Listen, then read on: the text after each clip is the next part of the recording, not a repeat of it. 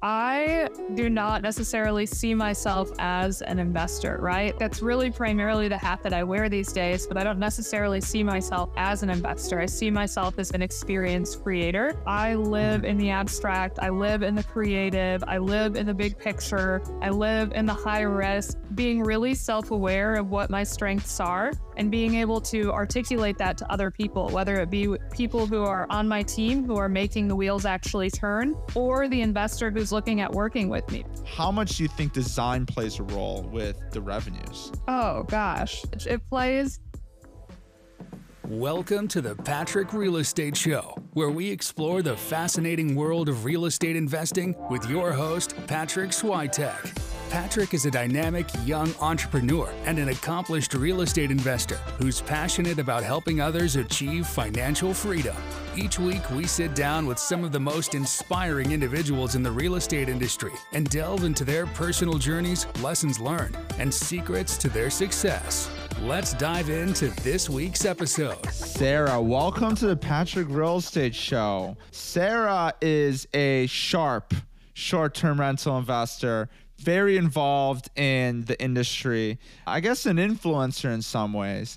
She's an investor and she specializes in design, but also investing in markets with little to no data. Welcome to the show, Sarah. Thanks, Patrick. I'm excited to be here. And yes, you are right. Not all the decisions we've made have made sense out the gate, but they make sense on the back end. So yeah. So I'm sure the audience is probably thinking, was that luck? You know, maybe she just invested and she got lucky. Maybe she invested and she's just an influencer or whatever. But we'll dive more into that. But before we get into all that, Sarah, maybe you can give a little bit of a rundown on your background and how you got into short-term rentals. yeah, absolutely. For those of you that are listening that may not know who I am, I'm one half of the Carwells on social media. My business partner is my longtime best friend. And we got into this in 2019, actually. I had started with Airbnb arbitrage in Dallas, Fort Worth, and we saw a lot of success right out the gate. And so I decided to scale from 1 to 3 properties. What were you doing before that?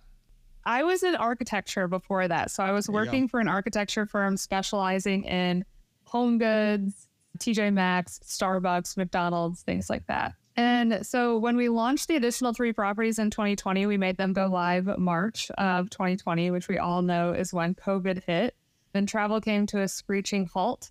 And so those properties that I thought I was going to be making money on, I was not making any money on. And so Emily at the time had just graduated college. She couldn't find a job. My properties weren't making money.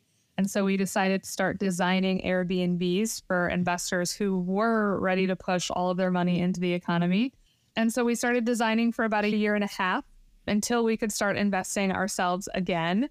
And when we started investing ourselves, we wanted to shift from the arbitrage model into the ownership model. And Emily and I both were born and raised in Michigan. We had both moved to Texas after college. And we just had the most resources in Michigan. So both of us ended up moving back to Michigan, leveraging our resources here, and started investing in very off the beaten path B&Bs. And we started that in 2020. And so 2021. And so from 2021 to now 2023, we have 5 purchase properties that are all in very remote locations here in Michigan. That is incredible. So you got into Airbnb. How did you even find out about short-term rentals, Airbnbs? You were doing the 2 or 3 in Dallas. What was the reason behind that? So before we ever entered into the real estate space, my husband was building an insurance agency. And so we spent years before ever dabbling in real estate whatsoever, 100% focused on that. And so I would work my 9 to 5 and then I would help my husband on the side start building this insurance agency. And at the time it was doing really well. And so Ethan was like, Sarah, I think 2020 comes around. You can retire from your 9 to 5 if you want to. We live on my income already. You can be done working. And my husband's Texan, so he's got a traditional sense on the family unit. And so he thought that it was like his duty to retire his wife.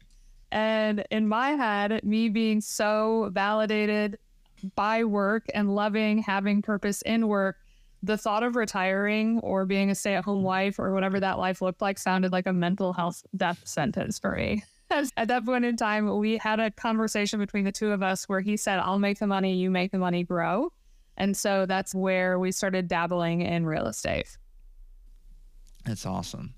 And there was no specific book that really made you think that way. It was just this is what you heard from people that you just become wealthy through real estate, or how did that we stumbled into it. We had an apartment at the time, just the two of us, and we were traveling so much that we were like, we ought to throw this on Airbnb when we travel because we can lock our stuff in the closet. We might be able to pay our travel expenses. This might work out. And so we listed it on a Thursday night. We were leaving on that Friday morning, and we listed it, and it was like 30 seconds later, we got a booking, and we were like, wait a minute, if this trend continues, this is magical.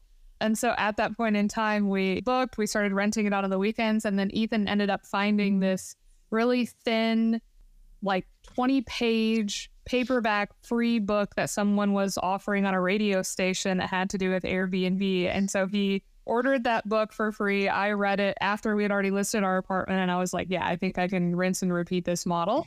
And we never looked back. That's awesome. So cool. Let's talk about that first deal. Was this first deal fueled by no data? Yeah. Once we had that little arbitrage portfolio and COVID had passed, then the arbitrage portfolio that we had built that was, I think at the time, maybe 5 units total, that started producing some income. And so we had bought a Volkswagen van. We got in that Volkswagen van and we started driving all over the country just to enjoy the fact that both of us were completely remote workers and we could work from anywhere we wanted to. And so we wanted to enjoy that freedom. And while those properties were earning income and we were on the road for 6 months, we just stored away all of the profit from the arbitrage properties. Like we didn't spend any of it. And when we got to Michigan, there was enough in that account to justify purchasing a property instead of reinvesting it into arbitrage.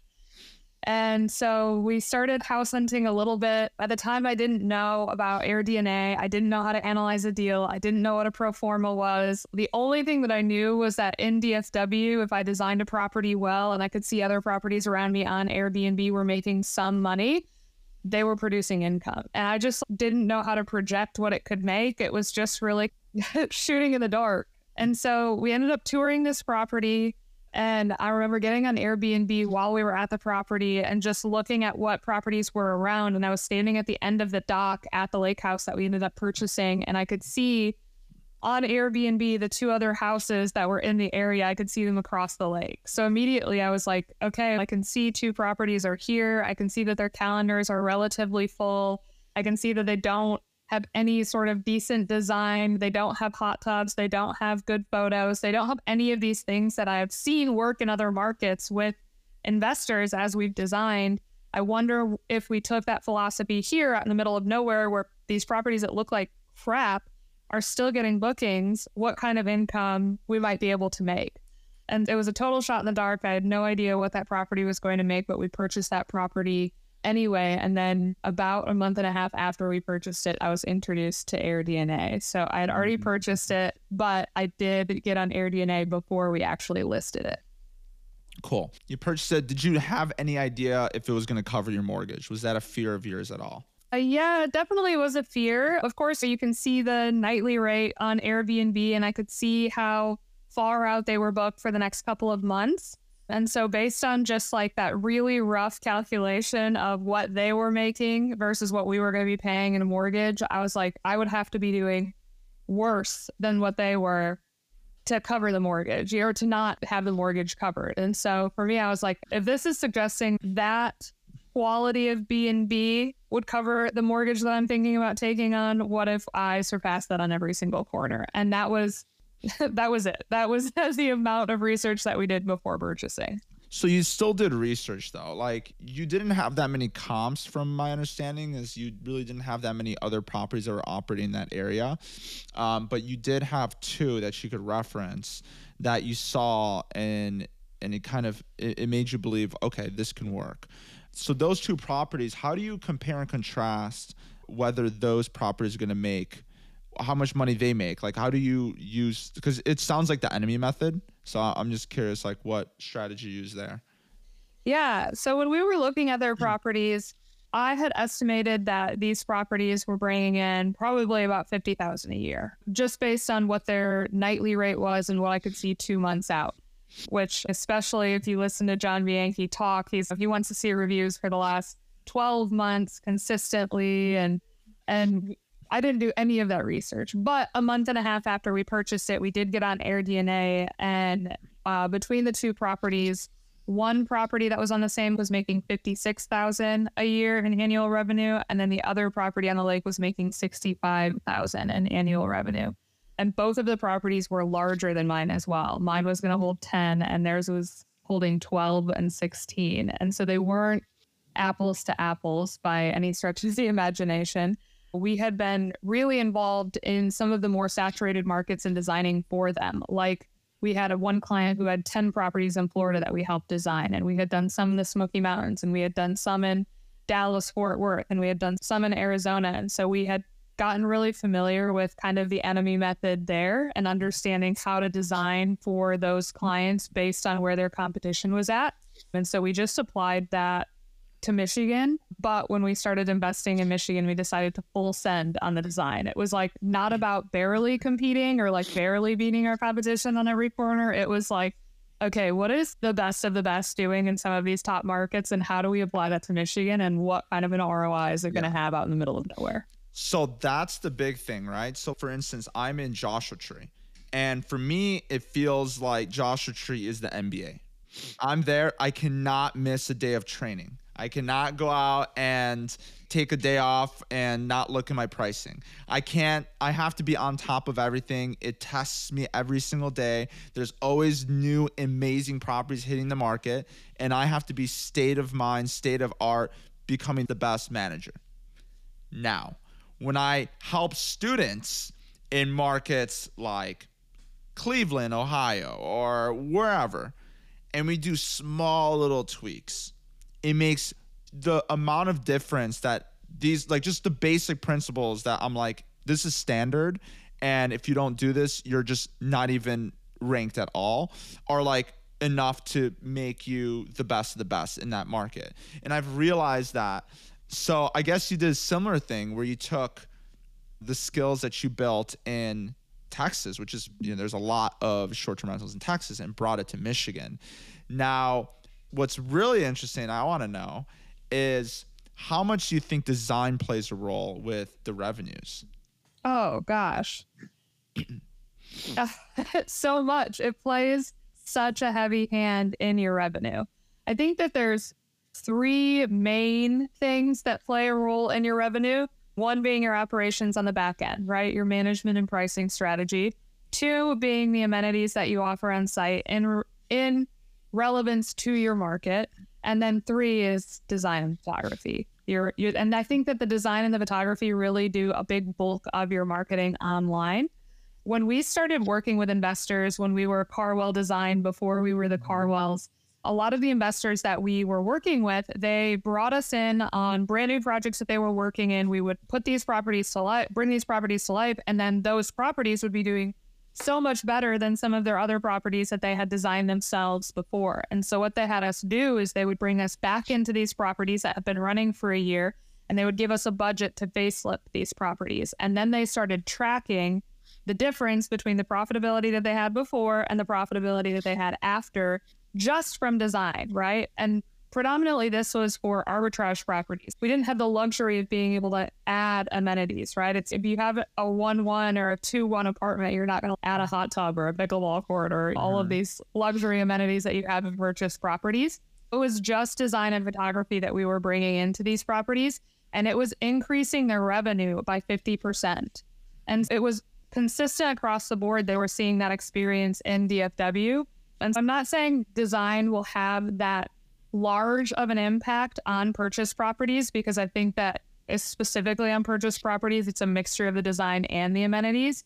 But I do think that when you do have something that is professionally designed in comparison to something that has no effort in design at all, there is at least at minimum a 25% increase in revenue. So it's worth it, would you say? Yes. The designers should favor themselves. Okay. Awesome. And as a designer yourself, are you just saying that to get more business, or you see it time and time again? No, we've seen it time and time again. And we stopped offering design services completely because all of that is 100% working income, right? And once you get involved in real estate, that there are ways to make money that do not involve your time. Why would I spend time with those things anymore? So I'm here to advocate for designers, but you will not catch me offering design services ever again. That's awesome. There's plenty of I feel like there's so many designers out there in the space. You're gonna find one. Carwell's would be nice, but at the same time, Carwell Design is retired. Now it's real estate Carwells. Yeah, we left that hat. So let's talk about being the best in your market. I'm comparing to Joshua Tree because that's what I have as a reference point, right? But for me, it's very hard to be the top of the design in your market. I think if anything, you have to go above and beyond and do like architecture, and it's hard to be a top 10 property. In Michigan, you could potentially become the top best property in the market and transcend whatever everybody else is making. So you can look at comps and you could say, my question is, how can you confidently look at comps and say the highest comp you see is 60,000, but you have a strong feeling you can make more? How do you know what that amount is? And how do you know when you're the top in your market? It's hard to gauge that. So how do you make that decision?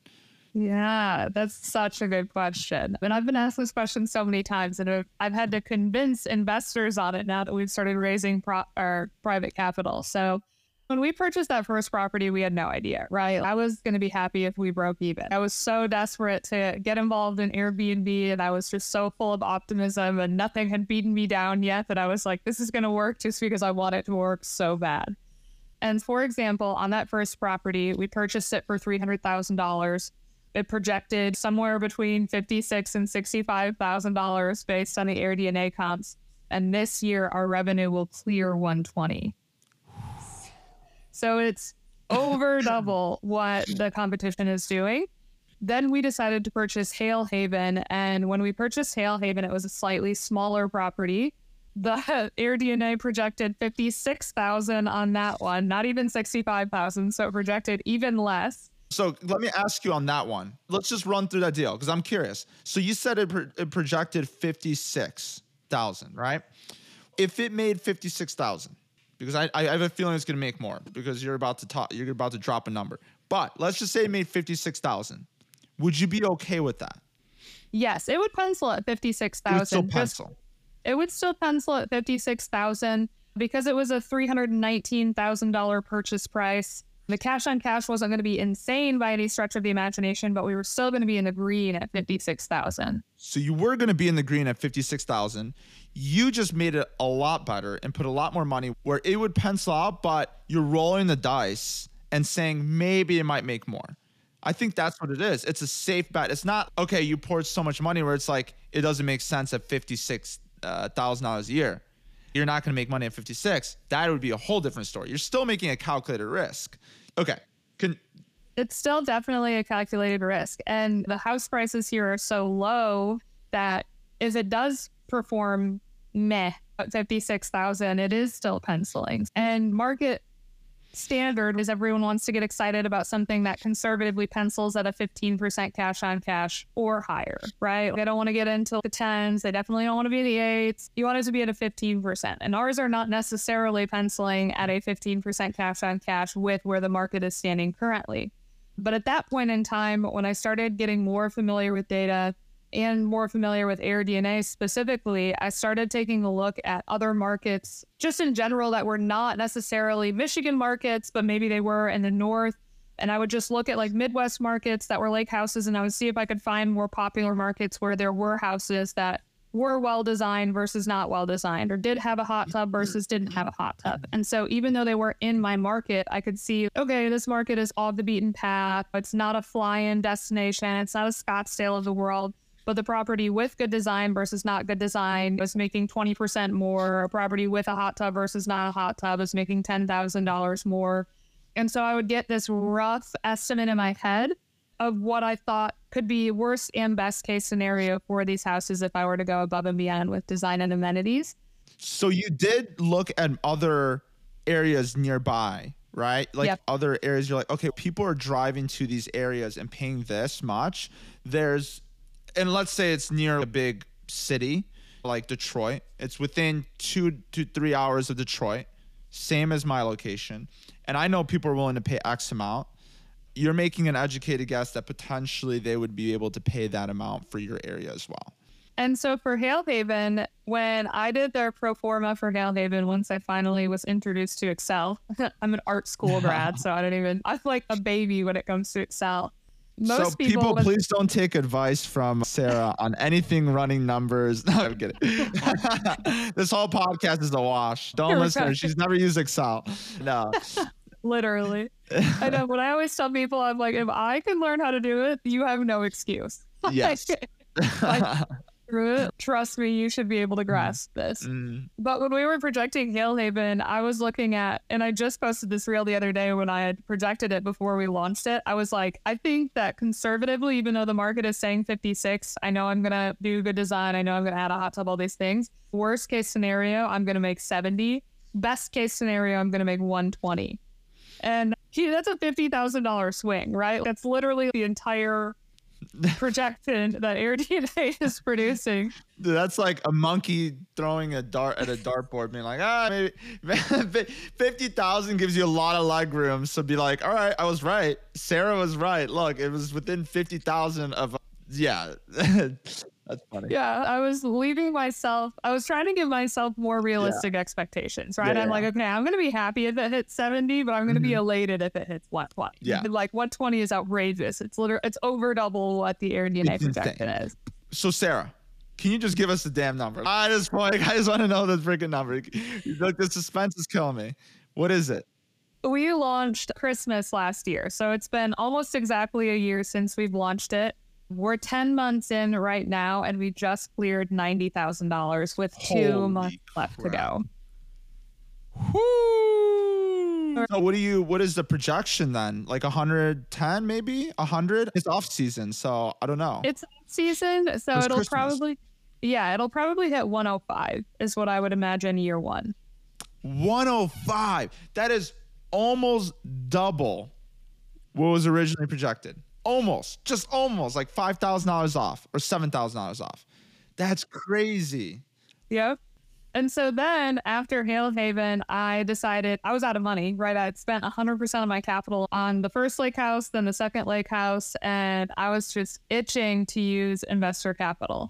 I was like, man, I don't know how I'm going to, because at that point in time, I had worked for Super Host Labs, now TechVestor, and I had seen how using other people's money was really the way to get extraordinarily wealthy at an exponentially faster pace. But I realized that kind of my back was against the wall, and the fact that I needed to find investors who were going to believe in something that didn't have data to support it, right? That is the hard part. That's what I was going to say. How do you go up to an investor and say, hey, my name is Sarah. I'm an art student. I don't know how to use Excel. Please give me money and I'll make you more money. And these guys, I'm just assuming it's just like a bunch of like high tech, like just like super analytical people around like a spreadsheet. Like so you're saying the highest amount that you can make in this market is 56, but you're promising us 100,000. You're crazy, woman. Like you are crazy. How do you convince them? You have a track record, so that does help. Yeah. At the time, we only had the first lake house, right? Because I had just launched Hale Haven, and we were raising private capital while I was finishing Hale Haven. So I had one property that had been running for 9 months at that point to compare it to. So not a ton, right? I didn't have a ton of data to back any decisions. And so at that point in time, I had met Matt, and Matt was just as excited by short-term rentals as I was, but he wasn't as crazy as I was when it came to the markets that he was investing in or the amount of money he was willing to spend on design. I would say he's probably a much more numbers-driven investor than I am, which arguably is more intelligent. And so Matt was like, Sarah, I see what you're doing with this lake house. I see the numbers that it's producing. I see that you're onto something. And Matt was really the first person who believed in this concept enough to attach onto it to a certain degree. And he was like, look, let's do a project together where we raise capital for it. But I just don't know how we're going to convince investors to do this. That's what I'm thinking. I can convince investors in Detroit all day long, but to convince investors way out here in the middle of nowhere, that seems crazy. And so we found this property in Cadillac that it had so many green lights. This one. I toured it and I was like, man, again, Air DNA, the best performing property in the area that, again, looks like dog shit. No hot tub, no photographs, just dropping the ball in every single corner, flat rate pricing throughout the entire year. That one was making just barely over $100,000.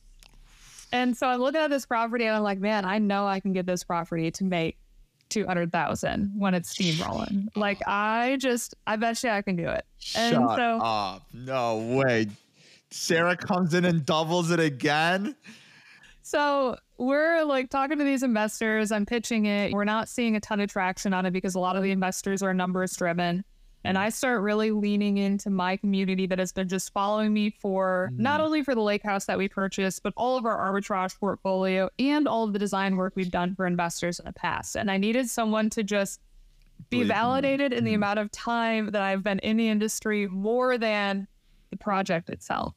And so we found the trust in you versus just the property and the numbers on the property. Yep. Yeah. It was 1000% the trust in me. Absolutely no confidence in the numbers whatsoever. And I just really sold the experience. The two big investors on that property that brought in $200,000 out of the 250, they were believers in experience. They were more risky investors. They had more of a focus on design. They had made risks in their own portfolios that didn't necessarily pencil. And so it made them the perfect investors for this property. And I was like, guys, I truly think that this is really a once in a lifetime thing. This property is just under $500,000. And I know it pencils at 100,000. Again, mind you, it still is in the green at 100,000. I was like, but I think that in year one, I would be satisfied if we saw 180,000. And then in year two, if we break 200, like that'll make me super excited. So what are you doing right now with that property? I just want to know, because I knew Matt, and before any of this happened, me and Matt were talking about this deal before I even met you. And he was super excited about it. He was like, oh, I just got this under contract, right when he got it under contract. And I was like, damn, that's a bitchin' property for $500,000. I'm like, I got to go to Michigan. I can only get a shack out here in California for that. I was like, but I want to know the number. Like, how did your summer go? I know that's high season for you guys. Yeah. So we will, at the end of this year, we will clear 180 in the first year. Oh my God. Wait, what are you guys at right now? We are at 168 right now, I think. Blows my mind. I had one of the investors this week text me and he was like, Sarah, I just mentally told myself that I was okay if it made 100,000 and I was going to be super happy if it made 100,000. Like, it still was a good deal in comparison to the rest of the US. I just in my head did not think that we were ever going to see 180.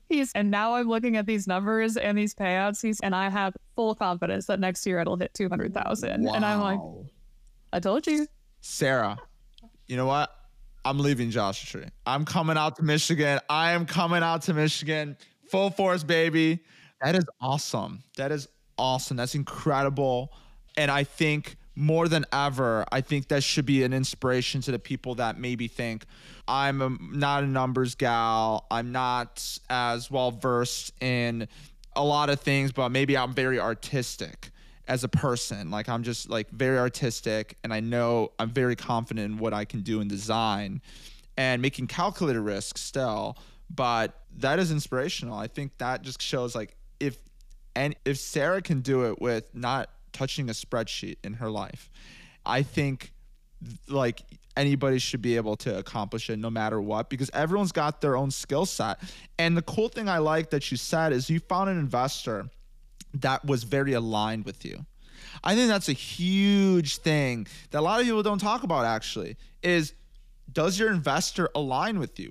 Now, look, if I brought in a multifamily investor, these people fight over 0.1%, right? Like, to returns.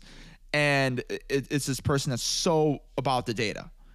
and they come to you and they're like, it's not going to work out. You guys are misaligned. It's not going to pencil out for them to be able to spend money on design. They're going to want to go as affordable as possible on design, whatever, because that's what pencils in at. However, you found investors that believed in that, believed that design is a fundamental of the short-term rental experience, and allowed you to do what you did. And that is incredible. I just want to iterate, that is incredible. Hopefully that inspires people just even thinking about it, and that they don't feel like they can do it. And so this is like huge. Now, granted, you can't be somebody that doesn't know nothing. Everyone's got a little skill set. Like, your skill set is design, and you can hire that out for sure. But that is a lot. You bring a lot to the table too. You got to admit that. It's not that you're just like somebody that doesn't know anything. You're just coming in. It's, oh, pop, 200,000. No, it's a lot of work, I'm sure. Can you talk a little bit about what part of your process makes these properties so incredibly crafted and experiential? Like, what about it? What do you focus on? Yeah. I think it honestly always goes back to those kind of three categories of design, amenities, and hospitality. I do not necessarily see myself as an investor, right? That's really primarily the hat that I wear these days, but I don't necessarily see myself as an investor. I see myself as an experienced creator and the vision of the cart that we're moving forward. And I tend to surround myself with people who are very operations driven, because I am not, right? I live in the abstract. I live in the creative. I live in the big picture. I live in the high risk, but I need to be surrounded by people like Emily, like Federico, like Matt, who are the exact opposite of that to pull me back. But they also need you. Exactly. And I think that it's just being really self-aware of what my strengths are and being able to articulate that to other people, whether it be people who are on my team who are making the wheels actually turn, or the investor who's looking at working with me. Because you're right. It's, if I were to have an investor who was 100% numbers driven, I am going to drive them crazy, because I'm going to be like, I don't know, get pencils at 100, but it might make 200. They're going to be like, what the heck? That's such a range, $100,000 range. Could do $100,000 more or less, what I think. Yeah. And they have to be willing to be sold on the fact that I'm going to bring quality day in and day out. And if you're interested in investing in quality, invest with me. If you're not interested in investing in quality and you want to be 100% numbers driven and let that be the driver behind your investment, we're never going to get along. And so I think it's that self-awareness that I've got, and then the ability to surround myself with people who either complement that in me or align with that as well. That is amazing. I wanted to ask, can you do the same thing that you're talking about with just any average property? Or was the orange Cadillac something that was specific because it was just so unique? What about it really drew you in and was thought, yes, this is the one that's going to make money? Yeah. So I think in all of our properties, we really try and focus on having some sort or multiple elements that are not replicatable by our competition. For us in Orange Cadillac, that looked like a giant historic home that was bright orange, right? But it wasn't a lake house like our other properties. Our other properties, it's usually a lake house that has a view, or a lake house that has a screen-in patio, or something that our competition can't go install when they purchase it. And same thing with like when we bought the school bus, right? We were like, okay, we see that RVs are making money on Airbnb, but this is a school bus, right? It looks different right out the gate. It has that uniqueness factor. And so I just today got asked what my buy box is, and my buy box is not specific whatsoever. I'm just looking for something that's impossible for my competition to replicate that people would enjoy. So what about the orange Cadillac was it because it's orange? Can't you just paint another building orange? There were a few things with Orange Cadillac that were green lights. One, of course, was that it was orange, right? Like that's a big, cool, bright orange house is immediately curb appeal 10 out of 10. Yes. It also was commercially zoned. And so for us, that made it have a baked in blanket of security. Because it was commercially zoned, that made it legal to have 25-foot privacy fences all the way around it, whereas other residential properties cannot. So from a noise complaint perspective, it was a green light.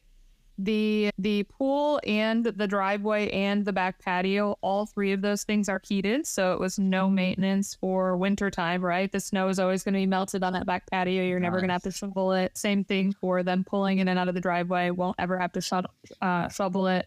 And the house itself was listed as a 3-3, but it was 4,000 square foot. So when we purchased it, we broke it from a 3-3 into a 6-3, which obviously increased the value right away. So that was another like baked in equity play right out the gate for that property. So it had, a handful of reasons why it was a big green light for an investor and for it specifically to be in here. No wonder Matt touched it. I mean, Matt wouldn't touch it with a 10-foot pole if you came up to him and said it's a 3-3. There's none of these other things in the middle of nowhere, Michigan. So there has to be some appeal to it. That's what I'm hearing. I wish my business partner was a little bit less scared of the snow. He's very scared of the snow. So if there's going to be a deal that gets done in Michigan, it's probably going to just be me. He's scared of the snow. Like, he's lived in LA his whole life. He doesn't want to even touch Big Bear, which is like nearby. Snow scares the shit out of me. Like, people getting locked in and all this stuff. But I guess it works. So there you go. So I'm curious, just to piggy off of all this. First of all, I want to say, Ethan, your husband, how is he taking the fact that, yet again, he was trying to be the man and traditional man and provide for his wife, and his wife is making more than him. So, like, how did he handle this whole thing? I'm just curious. Yeah, that's such a good question. Ethan and I have flip-flopped the breadwinner rule. This will be now the third time in our relationship that we have flip-flopped it. And Emily and I are born and raised in Michigan, right? And Michigan has a little bit less traditional men, I would say, than Texans. I agree. And no shade to Michigan men. It just wasn't my type. And so I went down, when I was in Texas, I met Ethan. He just had that entrepreneurial spirit about him. And I always was very hyper aware that I was at risk of running my husband over. Like, I know what I want to do. Please don't tell me to not do something. Like, I'm not an obedient woman whatsoever. And so I really needed a husband who was going to thrive in that kind of an environment, as opposed to be intimidated by it or retract from it or whatever the case may be. And so now, you need a strong man. You need a confident man. You need somebody that's like confident in themselves and being like, you know what? This doesn't belittle me just because my wife is making double what everyone else is making in the market. Like, this doesn't be, I'm fine. We're a team. I think that takes a very props to him. So yeah, and he's trying to decide. He's in this interim phase right now where he's trying to decide whether he wants to leave insurance and sell his business and come over into real estate full time, or if he wants to get competitive and roll up his sleeves and see if he can grow the insurance bigger than I can grow the real estate. Either way, I think would be a blast, right? I don't care which way he goes. But it's a lot of fun having someone who's so aligned and loving what they do, feeling passionate about what they do, and being good at it. So I feel super lucky to have that him. Is awesome. You guys are cute. I mean, I met Ethan in the last retreat that we were at together when I first met you in person. So that was really cool. Like the guy, I think he has a lot of potential with the insurance business personally, but that's a whole nother story. He's leaning that way. So we'll see. He's leaning that way. Okay. Cool. So I want to get into the last 3 questions for you, Sarah. We're going to wrap it up here. These questions, there's 2 that I ask everybody. However, there's one that I just spurred the moment. I just ask. Now, first question is, what book would you recommend to the audience? It doesn't have to be real estate related. Beautiful. The most pivotal book that I have read this year is Buy Back Your Time by Dan Martell. It was the most practical book in the entire world, but if you are an entrepreneur who is in the process of scaling literally anything, if you're going from a solopreneur to a true entrepreneur, please read that book. It just brings so much clarity around what to outsource, how to figure out what to outsource, who to outsource it to, so on and so forth. But it completely flipped my business upside down this year. I love that. Okay. And second thing is the special question for you. I love scenario questions. So I'm going to put this on you too. In this scenario, Sarah, you have the ability to work with an investor that's 100% aligned with you. As a matter of fact, he believes in you so heartily, where he's, you know what, I'm willing to put $500,000 to invest with you to get something going in Michigan. And you have this blank canvas of land. You could do whatever you want with it. New build. What would you focus on and what would you build? How would it look? What amenities would be present? Where is it located? I want to know all these little details of what you would do if you had the money. Ooh, if I had the money and I was doing a new build, if I only had $500,000. You had up to $1 million. Let's say up to $1 million. Okay. If I were building something in Michigan and I had $1 million on a piece of land, I would probably with $1 million, by the way, in Michigan. I feel like. Yeah, you could. I would likely focus on couples, and I would likely build multiple tiny properties on a piece of land. I've been eyeing that working in Ohio, in Minnesota, in Wisconsin, in Indiana, and nobody is really doing that here in Michigan. And waterfront land in Michigan is even more prevalent than all of those other places. So I feel like the little tiny communities for couples that are maybe wellness focused or have little hot tubs added on to them, we've seen it work everywhere else and we haven't seen it pop up here in Michigan. I don't know why. And so if I were to get into new build in that way, that's likely what I would focus on. Plus, you would have the luxury of it focused on couples predominantly, but also having somebody be able to rent out the entire thing as their family. So I think it's dabbling in two different markets. Weddings? But maybe, absolutely. You could definitely target weddings. Same thing with Orange Cadillac. I could run it as a wedding venue if I wanted to because it's commercially zoned. There's a parking lot across the street, but that's obviously a lot more hands-on. And I'm really about the next project, not the old ones. Perfect. I totally get it. That is awesome. That is an awesome answer. Would you build a pickleball court? Or do you think that's something that people don't care about in Michigan? So this is my 2 cents of secret sauce that I haven't really said anywhere else on the amenities for Michigan specifically. I think the biggest mistake that a lot of Michigan investors are making is they realize that winter is their slow season, so they focus on summer as their high season. And so when they're adding amenities, they focus on outdoor summer-specific amenities, like big bonfire pits, like pickleball courts, like all these other things, right? But in Michigan, in the summer, your properties are going to be 100% booked no matter what. If you have good design and you're in Michigan in the summer, it's booked. The problem is the other 3 seasons of the year. And so when it comes to amenities, instead of spending that $20,000 on installing a pickleball court, I would suggest thinking about something that people can do in the winter to curb that seasonality. Nice. So maybe that's a barn that's actually a movie theater that's heated, right? Like I would think about that before I would think about the pickleball court. So I think... So anything to offset the seasonality. To curb that winter season, yeah. But so people have to vacation other days of the year, vacation to Florida, but at the same time, what if you had us go to stay with an indoor pickleball court? You know? Right. and I think that people who are unfamiliar with snow assume that like people don't want to travel in snow, but Michiganders travel within the state year round, right? Like they're not, like it slows down in the winter because people are not flying in and people are not driving here from southern states, but people in Michigan still want to move around in the winter. So they're just looking for something that they can do in the winter, like use a hot tub or like a theater or some of these other winter amenities. I love that. Last question for the listeners. What is Sarah working on next? What's the next step? What's cracking? Give it to me. Yes, I am walking into 2024. As you very intimately know, this year we really primarily focused on mentorship and educating our community. We didn't do any private capital raising. We only self-funded our properties, so on and so forth. And so next year, I want to continue doing the mentorship just like I did this year, and we still will run 2 or 3 rounds of that in 2024. But 2024, I really want to hone in on starting to deploy investor capital again without being so intimately involved in it like I was Orange Cadillac.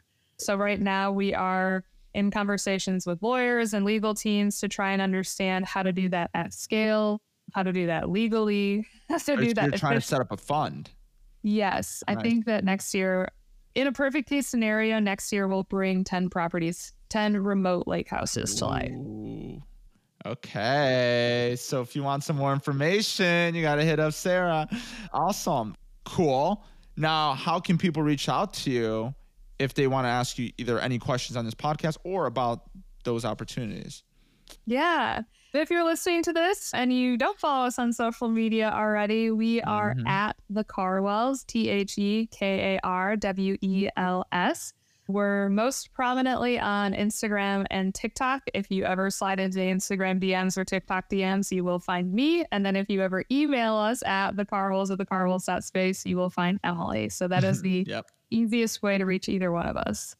Awesome. Thank you so much, Sarah. Thanks for hopping on and sharing. And this was a bomb podcast. I'm shocked. I didn't even know you could do those numbers. I got to reconsider my strategy. But yeah, thank you so much for everything and appreciate you hopping on. Thank you for having me. I had a blast. And that's a wrap. Thank you for listening to the Patrick Real Estate Show. If you found this episode helpful, please give us a follow and leave us a 5-star review. Your support truly means a lot. And connect with Patrick in the show notes below. Until next time.